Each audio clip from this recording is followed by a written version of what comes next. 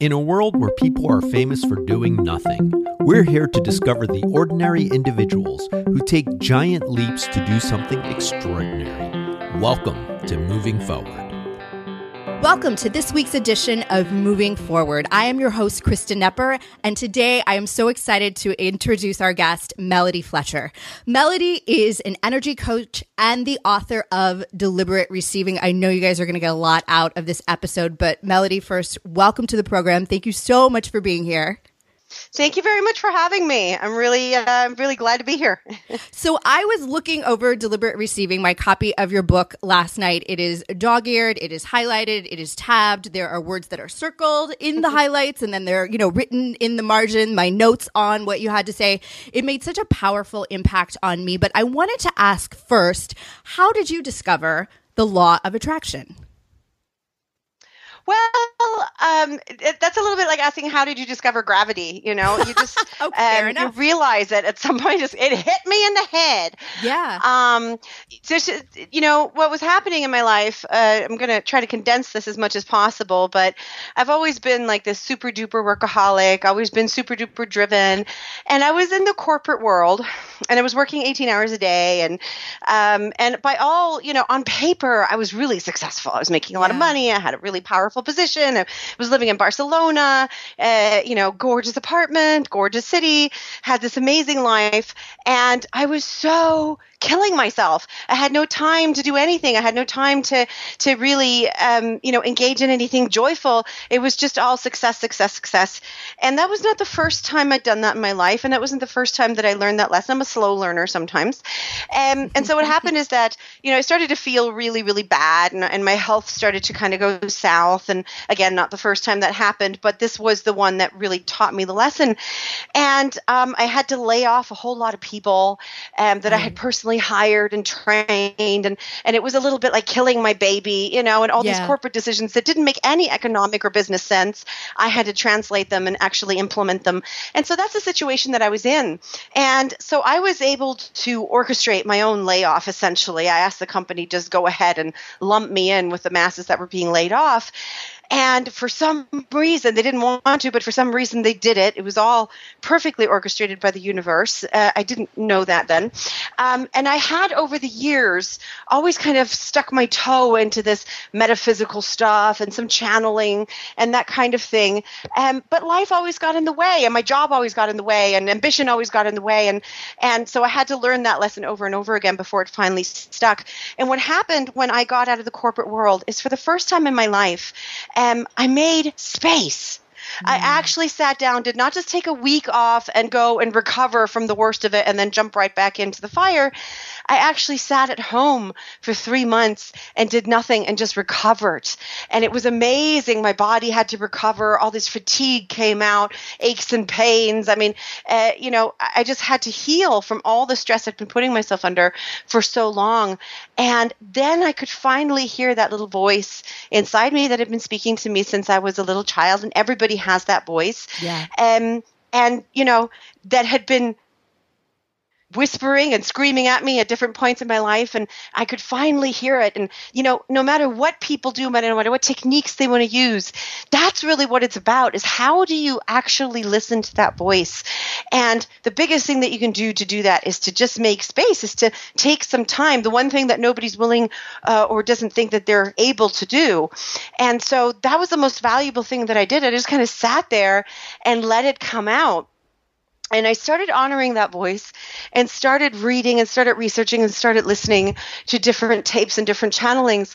And I was sitting there, and this didn't actually take very long because I was so ready for it. I sat there one evening and I had something on in the background. I think it was an Abraham Hicks tape. I wasn't really listening. And suddenly the penny just dropped. And it was like somebody gave me a peek, and more than a peek, under the hood. And I've always been a person who was very, very good at taking very complex matters, breaking them down, and explaining them in ways that anybody could understand. That was always my gift. I did that in the corporate world. I was always involved in training initiatives, that sort of thing, because and could take very complex technological programs and kind of bring them down so that the executives could understand them, Right. so the CEO could understand them. And we used to call it dumbing it down, but I don't want to say that anymore, so simplifying it. Simplifying. Yeah. Let's go with that. And simplifying it, yes, and letting making it so that a layperson can understand it, and so that was that's not a coincidence that I have that gift, Right. And so when I was given this glimpse, it was at the same time it was incredibly simple to me, because all the solutions of the universe, and you can look at nature to prove this to yourself, are always simple and elegant. It's not the most complicated solution. It's the simple, elegant solution in the end that is the best. And I was able to see it all, but I also understood that to try to explain it could be very, very complex. And so then I set out on a journey really just to delve deeper into this, to discover it. And I went to Peru. My intuition called me to Peru and spent a month with a shaman in the jungle, which just opened me up to this voice inside me. To a much larger degree. I always like to say it took me from a connection of a 1930s rickety telephone to fiber optic video conferencing. My connection got so much stronger, and I was able to really hear that voice and not only bring it through myself, but for myself, but also for others, which then still took some time. I had to practice that, and it was exhausting in the beginning. And it is a type of channeling. It's a type of energy translation, but I don't go into trance. I don't bring through an entity. I don't go anywhere. I just get really, really wise all of a sudden. Okay. And all I'm doing is I developed the ability, because I didn't really have a choice. It sort of just happened. Just sort of handed to me and said, okay, practice this. And I'm like, okay. But I developed the ability to really connect with people's higher selves and translate that energy to them through my own snarky, sarcastic style. And I love it. Which I love, by the way. Yeah. So the law of attraction really found me that way, because for me, the law of attraction is part of the mechanism of the technology of how reality really works. And that's how I explain it. Okay, so for our listeners who maybe they've heard of the law of attraction, but they don't understand the details of it, can you explain what is the law of attraction? How does it work? Yeah, the law of attraction essentially is just one part of that technology, but it's a really important part. Yeah. It's kind of like your CPU and your computer. Like, it's not going to run without it. Okay. And I use a lot of technology metaphors for the reason that, hey, we're in the generation of technology, and people get it. And the technology that we've developed helps us to understand this stuff so much more easily. Yeah. And so for me, the law of attraction is all about, it's the mechanism by which energy, when focused upon, grows. And that is so widely misunderstood, because people kind of say, well, look, I can sit here and say, if what you're staring at grows, then can everybody please, for the love of God, stop staring at my ass? Yeah. Because you're making it grow. No, but it doesn't really work that way, because people have started, they've misinterpreted that. And then they think, well, if I just think money, money, money, I'll get money. Exactly. But what they don't understand is there's a missing piece to that nobody talks about.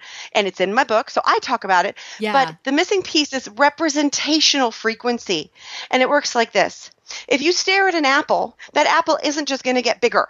Yeah, you can focus on it all day long. It's not going to get bigger. You're not going to suddenly have 3 apples, because it's physical frequency. It's physical energy that increases. That's not the energy that we're talking about. The energy that we're talking about is representational energy, representational frequency. And that works like this.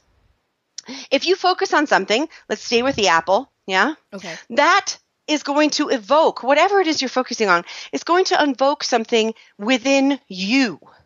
It means something within you. And that means that it changes your energy, and it changes the energy that you are projecting. You are just a transceiver of energy. That means you receive and transmit energy. And the energy that you transmit out into the world gets mirrored back to you. So consider yourself sitting in a holographic room like the holodeck on the Star Trek Enterprise, and you're going to emit this energy and it gets mirrored back to you in this holographic room. So what you focus on changes your energy because it represents something to you.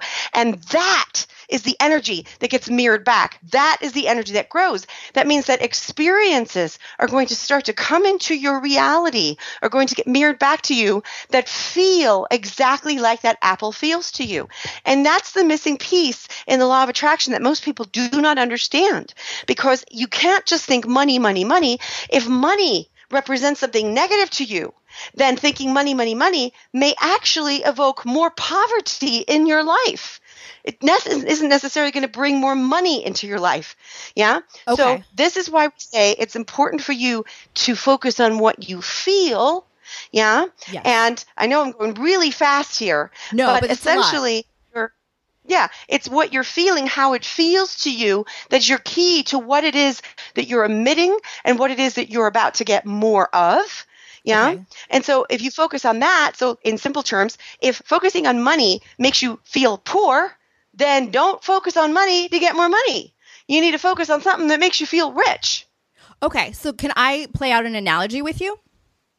Sure. Okay, so let's go to the apple. So if I'm looking at the apple, and that was my favorite food as a child, and it evokes these warm memories of being loved and nurtured and cared for and safe, then that is more of what's going to show up in my life. Nurturing, safety, warmth, love, that type of thing. Versus if my mother used to force feed me apples, and I have a very negative connotation of anxiety and trepidation and that type of thing, that's what's going to show up in my life then. That's what you're saying.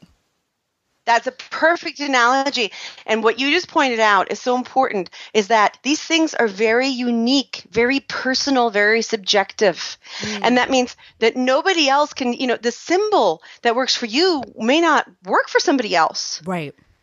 I like that. Just as you said, the apple may mean something positive to you. It may mean something negative to you. And from the outside, unless somebody can read your energy, from the outside, nobody can know what that is. And this is why we think, we look at somebody successful and we think, well, what is it that they did that helped them become successful? And then we think we can just copy that and then we can be successful as well.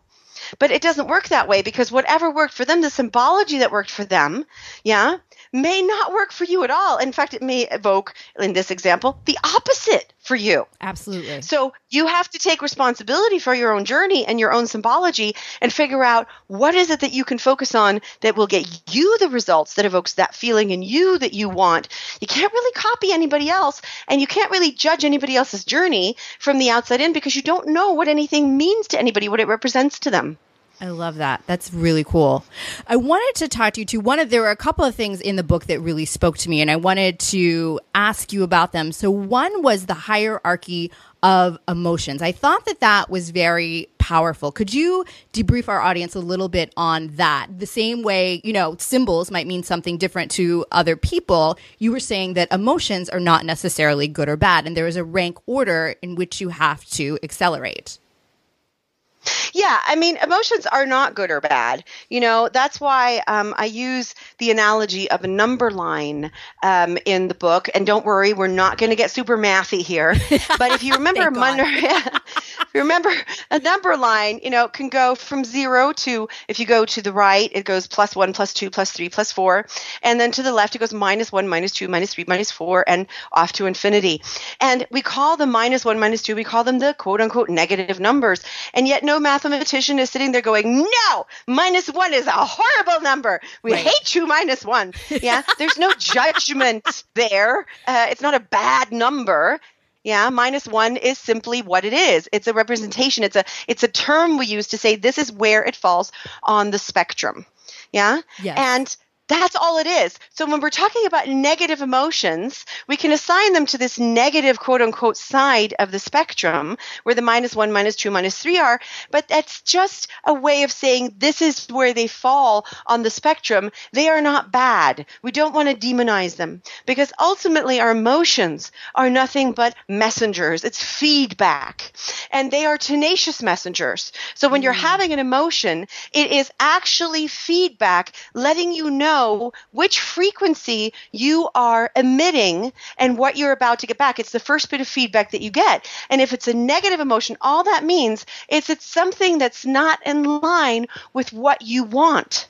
It's not bad. It's not good. It's just not what you want. And since what you want is subjective, you can't really, people try, but it doesn't really work to say what I want is good and what I don't want is bad, because guess what? The guy next to you may want something completely different. Absolutely. Yeah. So what you want is what you want, and that's great for you. Yeah. But your emotions, again, it's a very personal feedback system, absolutely tailored just to you, nobody else. Everybody has their own, that lets you know this is not in line with what you want. Not it's evil or it's good or it's bad or it's, unwanted by the world and we should make laws against it. It's just not what you want. Yeah. Yeah, I like that. And I liked in the book how you were saying, if you're stuck in a realm of anxiety and depression, that anger is a step up because you're realizing that you didn't get there by yourself. And that really gave a lot of context to me that it's, an incremental step out. And so anger might be a great breakthrough for some people, even though we might think of it as negative in a lot of connotations. We absolutely do. And this is where the hierarchy of emotions comes in. And the reason why I broke it down this way is because, when we start talking about your feelings are the key to all this and your emotions are what you want to pay attention to, well, how do you move from an emotion that's really, really unwanted, like depression, for example, to an emotion that's really, really wanted, like joy, which have completely different frequencies that are nowhere near each other. And so you want to do that incrementally. And so what I've done in the book is I've mapped that out to give people a roadmap from how to get from one to the other, because a lot of people who teach this stuff just kind of go, well, just feel better. Right. Duh. And it's, like if how does that work? Yeah, exactly. Exactly. Yeah. Exactly. And so one of the biggest emotions that I do so much teaching on, and I'm so glad you brought it up because it's so important, and I really want people to get this, it's make some space and then allow yourself to be angry. Anger is not a bad emotion. It's a really, really healing emotion. And here's why. It depends on where you're coming from in the spectrum. If you're in hope, which is a pretty good emotion, you don't want to be descending into anger. But if you're in depression and powerlessness, it's like this. Yeah. It's like you're laying in the corner of a room and somebody is beating the crap out of you. And you are just laying there in the fetal position and you're taking it. And you don't even think that there's anything you could do about it. You don't think you deserve to do anything about it. You're completely powerless. That's what depression is. Yeah. In a nutshell. What anger does, it's the emotion that allows you to stand up and go, okay, screw this, no more, we're done here. I don't care if you got to step aside or I got to go through you, but I'm not doing this anymore. So it's actually a much more empowering emotion. Yeah, it's you being pulled towards empowerment, which is what this all is about, that entire spectrum. It's a spectrum of empowerment. Yeah, how to step into your power. It's much more powerful than depression, which is complete powerlessness. And it gets way better once you get through the anger on the other side of the anger. But how do you get through the anger? Well, not by suppressing it or ignoring it. You got to allow yourself to feel it and express it. And I do talk in the book very heavily and in all my work about the difference between a constructive anger release and a destructive anger release, because most people are afraid of anger because all they've ever seen are destructive anger releases, which are born of suppressed anger. So it's like that pressure cooker's been put on the stove and at some point it's got to explode.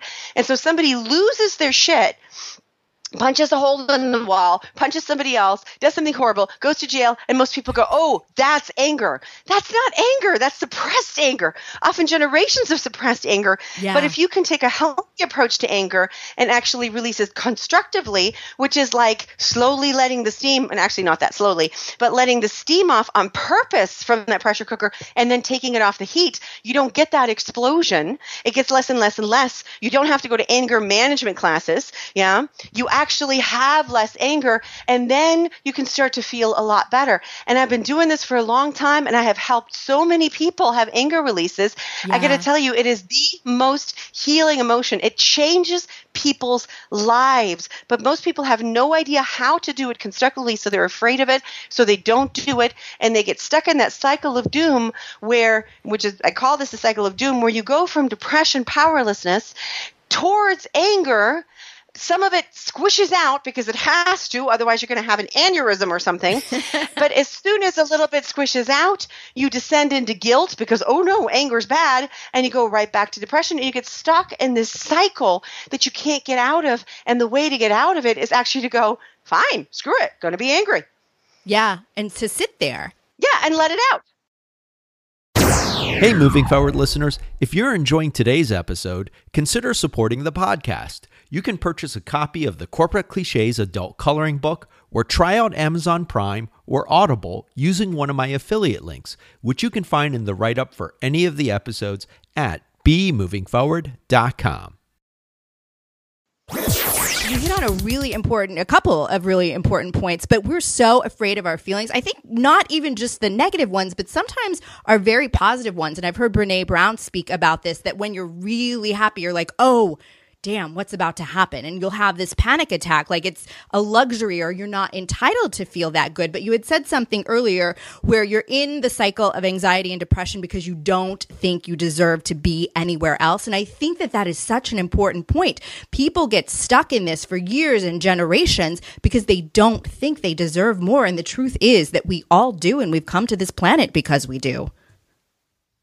Absolutely. The thing is, if you did not deserve to be here, you wouldn't be here. Right. Yeah. Creation does not make mistakes. Nature doesn't make mistakes. So the very fact that you exist should tell you that you are necessary. You are wanted. And if you are wanted and you're necessary, well, the necessity is not your suffering and your pain. It is what you uniquely bring to the planet. And what you uniquely bring to the planet equals, and this is the beauty of the system, equals your joy. So whatever you find most joyful, that is the biggest contribution that you can make. The two are always the same. Isn't that a beautiful system? Isn't that wonderful? It's kind of like this nature-designed fruit, yeah, to taste really, really good. And it tastes the best when it is ripe, which is also when it has the highest nutritional value. So you think about the perfection of that system. You don't have to be a nutritionist to know when something is nutritious. You just have to eat it when it tastes the best. Yes. Yeah? Yeah. And so it really is like that. You just do what brings you the most joy, what makes your heart sing, and that is you being at the height of bringing your perfect, unique gift to this planet, to this universe. You don't have to intellectually figure it out. Follow your joy. That is where it's at. And guess what? You don't have to suffer to get to your joy. The universe, I always like to say this, the universe is not an asshole. Yeah? You're not going to be following your joy and then suddenly you're going to get screwed and a frying pan's going to come out of nowhere and smack you in the back of the head. You will be supported in that. But the support comes in showing you exactly what is still within you that you are emitting. Which energy are you emitting? Which beliefs are you emitting? So if you are sabotaging yourself in some way, it's going to show up so that you can do something about it because the universe wants you to succeed. Yeah. Always is always trying to give you gifts, is always trying to help you succeed. But most people don't understand how that mechanism works. They misinterpret it. So something does not go the way that they expected it to. They don't understand what's happening. And then they think, oh, you see, I shouldn't have even tried. I don't deserve it. The universe doesn't want me to have it, or God or whatever doesn't want me to have it. And we come up with all these cockamamie ideas about how something actually works that don't make any sense. Like, why would we set it up like that? Yeah. Right. That's if we actually try to dissect these stupid beliefs, why would we set ourselves up to fail? And if we had set ourselves up to fail, if we didn't have all kinds of wonderful default mechanisms in place to make sure we succeed, we would have died out ages ago. Right. We certainly have tried to do it, and yet we couldn't do it. Why not? Because the system is set up for success. I want to ask you about a point you hit on just a few minutes ago. You were saying the universe is not an asshole and that people get stuck like, oh, I should never have tried because I did try and it didn't work out. So can you talk to our listeners about precursors? This is one of the portions of the book that I have dog-eared and tabbed and written in the margin and highlighted everywhere. And a lot of us including yours truly, get really stuck there. So precursors are a type of manifestation. And one of the things you need to understand is that everything manifests on a progression. Everything's a progression. A tree doesn't just blink into existence. It grows. Yeah. The tides come in and go out, and even the moon, grows and waxes and wanes. Everything is a progression. So nothing just blinks into existence. Even if you think something has just showed up, it actually progressed, which means that there were signs before it showed up. And before something manifests physically, there are signs, there are stages to that progression. And I break them down perfectly in a lot of detail in the book, but really, really, really quickly. Stage 1 is you focus on something. Stage 2 is your emotional feedback. We've talked about the emotions. Yeah. Stage 3 are thoughts, memories, and ideas. People don't think their thoughts are manifestation. They are. Yeah. And so you start to manifest thoughts, memories, and ideas that feel the same way. So every stage of the progression after stage 2 is just an amplification of the emotion. So when you have a thought that feels a certain way, that's the frequency that you are building a progression of manifestation on. So what is about to come is going to be bigger than that and bigger than that. So if you don't like it, change it at that stage. Yeah. Right. Stage 4 is synchronicities, which are small physical manifestations that are easy to dismiss. What people think as coincidences, they're not coincidences. It's not a coincidence. Everything's a manifestation. And stage 5 are the physical manifestations and action. And it's important to understand that action falls at the back of that, at the end of that progression, because now you understand why trying to change your world through action alone is a little bit like trying to get healthy by putting vitamins in your poop. It's too late. Yeah. It's a great analogy, by the way. So, yeah. So a precursor is a manifestation of an experience, a physical manifestation, something that has happened to you, that has come in, that is letting you know, what you're about to get more of. Now, in some ways, everything's really a precursor because that progression just keeps going to infinity. It just gets bigger and bigger and bigger and bigger. It's like a wave that just grows and grows and grows.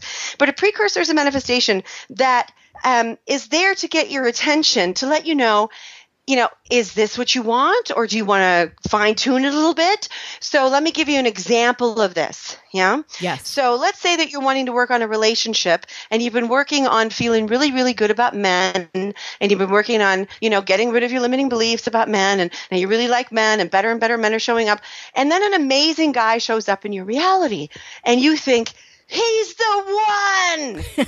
And then you get really stressed out because he won't ask you out. He's amazing. He's perfect. He's funny. He's got a great career. He's everything that you've wanted, ticks all the boxes. And you're thinking, holy crap, how do I get him to ask me out? And then you try to make it happen through action instead of letting it happen. And you're wondering, well, the universe, is it just being an asshole? Is it just dangling this guy in front of me going, yoink, but not for you? Ha ha ha. No, it's a precursor. And the fact that you're freaking out about maybe not being able to get with him, that's a manifestation too. And so these precursors come in to say, you are almost lined up with this perfection of a guy, with this perfection of a relationship, but look at how much fear you still also have. And that fear is keeping you from manifesting, not necessarily this guy, because you don't actually know if he's perfect. It could be a mass murderer and you don't even know it. Exactly. Yeah. He could be super boring. He could be bad in bed. You don't know. Yeah. You're just assuming that he's perfect. Yeah. Because of what you can see, but you're only seeing a small fraction of who he really is. But what you're seeing is what you're meant to see to get you to go, oh my God, I'm lined up with an amazing, amazing relationship, amazing guy. Yeah, he's a representation, but he's also come in, maybe because he's not the guy, maybe he is, maybe he's not once you get aligned. But what it's showing you is what's also still there that's interfering, which is all that fear. Because when you're truly aligned, you can go, him or someone like him or someone even better. I don't care, universe. I trust you. I trust that I will get what I want. But most people don't trust. No. So what happens is something better, because they've done the work, so something better than they've ever had comes in, but oftentimes still missing some of what they also want. And they go, good enough, willing to settle, never seen anything so good. But it isn't actually yet what they really want. And they're too impatient to wait and see. Exactly. I like exactly. That. And here's the thing. You get to have what you want. So the precursor is often there to show you that, just to what degree you're already aligned, but also to what degree you're not quite aligned, and to give you a chance to fine tune and to release some more stuff. Yeah. And to change your perspective a bit. But a lot of people are not willing to do that because they say, well, it's the best I've ever seen. Well, of course it's the best you've ever seen. Right. You're starting a positive progression. That doesn't mean it can't get better, but we don't trust that. We don't trust that. We're like, it's not bad. It's not bad. He doesn't live with his mother and he has all his own teeth. I'm willing to settle for that. Yeah. Yeah. But I think what's so hard about this, and that's why I wanted you to speak about it in such detail, is because, the average American, we're taught to go to school, we're taught to work hard, we're taught to drive, we're taught to be in action. And these ideas of sitting in our own minds and meditating and imagining and feeling, being in touch with our feelings at all, and then to allow, these are novel concepts in the Western world. It's big stuff, but ultimately, and I can't stress enough, ultimately it comes down to a choice. Yeah. Because if you think about it this way, for me, physical reality is a game. Yes. It's a game. It's an important game. It's an amazing game. It's an awesome game. It's a very sophisticated game. But it's basically a virtual reality game. We're in this virtual reality game. And you have so much more power than you think you do.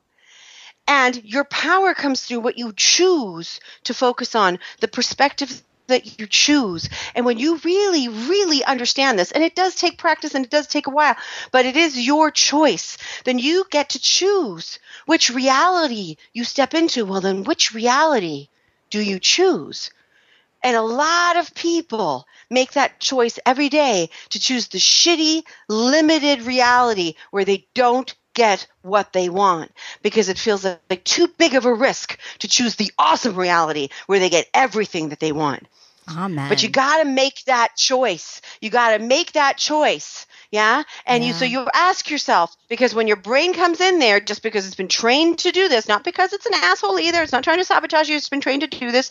Yeah. It's like a computer program that's running and says, what if it doesn't work out? What if it freaking does? Ooh, I love that. What if you actually get everything you want? Why don't you spend a few minutes on that? I love that. You ask the best questions that really change the game. And I think I told you earlier, when you were talking about that specific example of trying to manifest big things and what if I want to go to Paris and all my self-talk is, I don't have the money, I don't have a ticket, I can't do it. And that question, yes, but what if you did? Like, those are such powerful questions. What if none of that matters? Yeah. What if none of that matters? What if you've just decided that all of that matters, that none of it matters, and you get to go anyway? What if you just thought about that? What if you allowed yourself to? And boy, do we have reluctance to do that. Yeah. But that would feel really good. But then I'll just be setting myself up for disappointment. Well, aren't you already disappointed? What's the risk? Amen. Yes. I love that. It's so true. It's so, so, so true. Oh, that's so good. One of the questions I wanted to ask you, just to learn a little bit more about your own journey. So what is one of the things that you are scared of doing now after you've accomplished so much and you've changed your perspective so greatly? You're afraid of still, but you're doing it anyway. This was such a surprise to me a couple of years ago. I go down to Peru once a year, and I'm not saying everybody should do this. This is part of my journey. It's what resonates with me. If it does not resonate with you, please don't think that you have to go do this. But, I go work with plant medicines once a year, which is pretty hardcore. But that's me. And so I work with ayahuasca in San Pedro, and have a friend in Peru who's a shaman, and I've actually done a video with him on YouTube for those who are thinking, that sounds interesting. I'd like to check that out. So on my YouTube channel, you'll be able to find an hour-long interview with my ayahuasca shaman. And so I go down there, and a couple of years ago, and in fact, I just got back less than a week ago from this year's trip, and it was phenomenal. And it always, breaks me open, and it's very, very fast growth that I then integrate for the rest of the year. And a couple of years ago, my friend Javier challenged me to set the intention going into a ceremony that said, "Show me what I have not been willing to see." Ooh. And I freaked out when I heard that, and I said, "Okay, I'll do it, but oh my God, that's so scary because I'm so aware and I'm so willing to face my fears and my monsters and all of that. What could it possibly be that I have not been willing to face? Oh, and I was steeling myself. I was getting ready for the fight of my life. I was like, this is going to be huge, and I'm going to come out of this bloodied and beaten up, but I can do it, you know. And I was expecting, you know, this David and Goliath fight, because I was thinking, you know, what monster could possibly be so large that I have run away from it when I have such a willingness to step into the arena again and again and again? Well, it turns out that it wasn't a monster at all that I hadn't been willing to see. It was my light. Oh, wow. It's the bigness of who I am and what I'm here to do. That's what scared me more than any monster I could have ever pulled out from under my bed. And that was a shock. And so, you know, really over the last few years, my ceremonies and my work has gotten less about sort of releasing my fears. And I've done a lot of that. So, you know, at some point you kind of get to the end of that. But what it's been really about has been leveling up and being willing to step onto the stage in a bigger and bigger and bigger way, because there's all of that. Who, me? You know, that comes up, and who am I to think, and what if I'm just deluding myself, and what if people criticize me and make fun of me, and blah, blah, blah, blah, blah. And all of that has to be worked through. And in many ways, that's actually been far scarier than any fears that I ever released in terms of, you know, unworthiness and all of that. And so every year I'm challenged. I think, oh, I got it now. I'm stepping up. I'm doing it. Yeah, I'm just getting out there in a bigger way than I ever have. And then I go to Peru and then have a series of ceremonies where the plant medicine is just sort of like, oh, you think this is stepping up? Oh, no, here we go, you know? And it just gets bigger and bigger. And then I kind of work through that. So this year, one of the things that I'm actually going to be doing is challenging my audience to step into their power in a whole new way. And you're kind of the first to hear this, so yay. Because to tell you the truth, I'm not really interested in helping people get a Lexus. Now, if you want a Lexus, you can have a damn Lexus. No problem with that. But this is about ascension. This is about stepping into your power in a way that, get a Lexus. But that's like, you know, oh, I'd like to have a piece of gum. It is about that important. It is about that hard to get. Yeah. So think bigger, basically. It's about going way, way bigger than that. We are, as a planet, are on a path of ascension. And this is happening, and this is happening now. This isn't some ways down the line. We are in it right now, and people are waking up. And you know, you can fight it, and you can make the choice to step into the reality that is full of scarcity and full of pain and full of suffering. Or if you kind of listen to what I teach, you might, you know, I just want to step into something nicer than that and step into the reality where you are fully empowered and you actually know how this game works and you get to play it the way that you want to play it. You are in control of your experiences, and not just to keep you safe. It isn't about surviving anymore. It is about thriving. It is about having fun. It is about going out and having those adventures and feeling completely safe to do so. It is about dreaming much, much bigger than most people have allowed themselves to, because they've been stuck in survival mode. And that's where we're at now. And that's what we're doing. And that's what I'm going to be challenging my audience to do. And the book and everything I've taught up to this point has been the roadmap on how to get there. But now, people, it's time to shit or get off the pot. I love that. And I keep thinking of that Marianne Williamson quote, your greatest fear is that you're powerful beyond measure. And that what all this really boils down to is trusting the universe and just sitting still and listening. Oh, I love that so much. That was brilliant. Well, if our listeners want to learn more about you, you mentioned the YouTube channel, and the book is Deliberate Receiving. But how else would they be able to contact you? Are you available on social media? I'm everywhere. So you can get, I'm everywhere, just like the universe. I'm always watching. No, I can see you right now. You can find me at my website, deliberatereceiving.com. You can, you have all the links there to my social media, Facebook, YouTube. You can find me under YouTube, Melody Fletcher, Deliberate Receiving.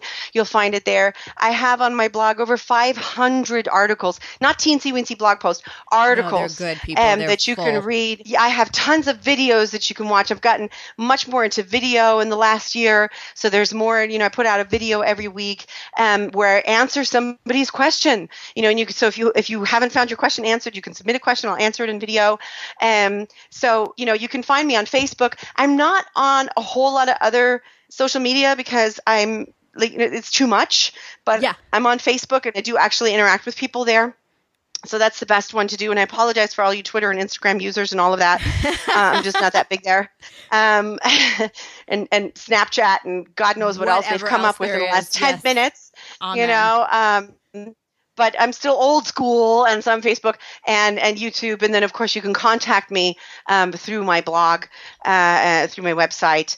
And so if you want to find me, you shouldn't have a hard time. Just Melody Fletcher or Deliberate Receiving, and you'll find me. Brilliant. And everyone, this will be on the bemovingforward.com website as well. So we will have that for you there. Melody, it has been an honor. Thank you so much for being here today. Oh, it's been an absolute pleasure. Thank you so much for having me. And I can just feel the energy of your audience, and they're so beautiful. You guys don't even know. Thank you. And thank you, listeners. If you'd like to learn more about Melody or any of our guests, please go to bemovingforward.com. That's bemovingforward.com. Until next time, this is Kristen Nepper. Satnam. Now it's time for you to move forward and discover the extraordinary in you. Moving Forward is produced by John Lim and bemovingforward.com. All rights reserved.